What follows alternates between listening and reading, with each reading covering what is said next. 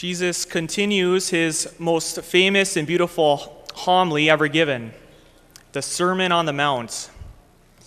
This sermon is Matthew chapters 5, 6, and 7. Last week we heard Jesus speak to his disciples that they are called to a blessed life, a holy life, a lucky and fortunate life with the 8 Beatitudes. And now Jesus is shifting gears a bit and talking to his disciples about mission. He's telling them to evangelize, to be salt of the earth and light to the world. Jesus wants us not to focus on ourselves. Christianity, our faith, when he's speaking to his disciples about mission, is outward focused. Really, Jesus is drawing others to himself that they may experience his love and mercy and then share that with others. That is what mission is all about. Not self-focused, but other-focused. And so that's why he is telling them to be on mission. If you remember from last week when we talked about Jesus, he used circumspection. He preached in place. He would look around his surroundings and use them to make a point, whether it be fig trees or mustard seeds. And this week, he is speaking about salt of the earth and light of the world.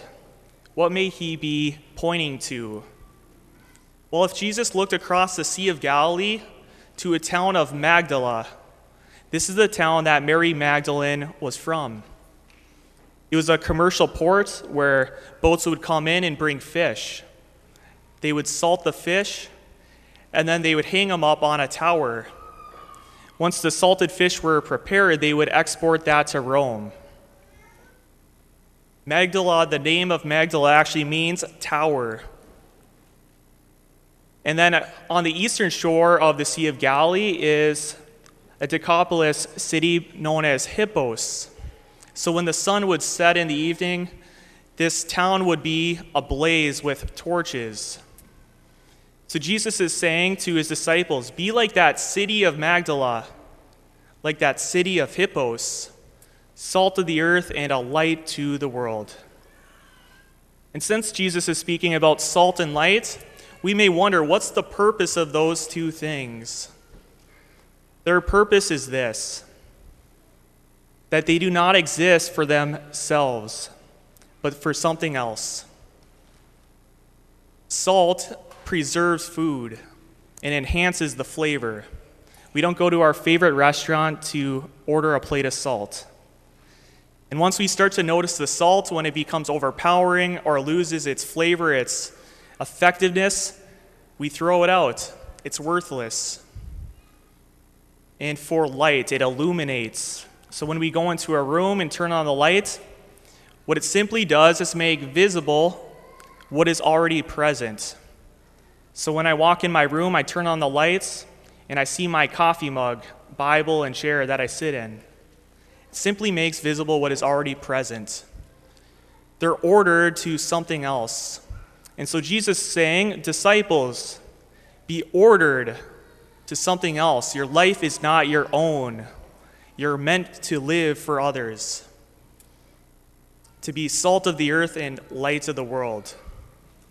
There's a story of a young girl who wanted to see her aunt who happened to be a religious sister. So this little niece went to this religious order. They made hosts for Mass. The sister wanted to show her niece how they make hosts, and she said, it's very simple. All it requires is wheat flour and water. That's it. And the little girl looked a little puzzled, and she asked, why don't you use salt?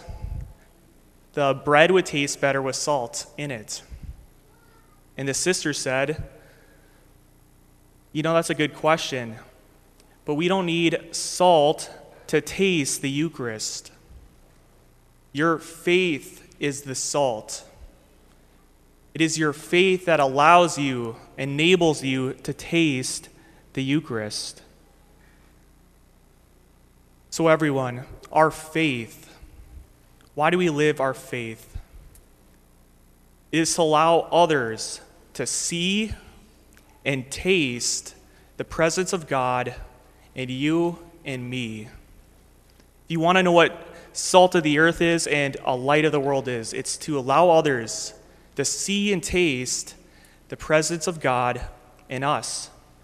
And as Jesus says, it's not for our glory, but it's for the glory of God the Father. When I was in third theology in seminary, my favorite class that I had through my entire time in seminary was this Benedict XVI class by a holy deacon. He was our professor. And all he really talked about was about the beauty of God and about the beauty of the saints and how the God can transform, make holy, and do wonderful things in the human soul. And every time I would get out of that class, I just was filled with this desire. Wow, I want that. I want what they had. I want what the saints have. I want what this holy professor has. And what that is the presence of God in them, glorifying God and drawing others to Jesus. As we know, the faith can be difficult to live, and it can be difficult to see the presence of God in myself at times and in others. And so Jesus points out two obstacles for us to living the faith. The first is, how good is salt if it just doesn't have any flavor, if it loses its taste? And the second is, if we cover our light with a bushel basket. And this is very insightful because Jesus is pointing out, what if salt loses its taste? This question actually means, what if the salt doesn't know what it is? What if the salt doesn't know what it is? So Jesus is getting at the heart of it. We can't perform our mission. We can't be salt of the earth and a light to the world if we don't know who we are. We are children of God. We are sons and daughters of God the Father, who are loved and shown mercy by Him. Our deepest identity is that we are loved. And when we're secure in that place, then we can actually go out and evangelize, to be witnesses to what Jesus is doing in our life. And so this week, may we be secured in God's love for us, that we are loved by Him, that we are His children, so that we can truly be salt of the earth and a light to the world, that others may see the presence of God in us.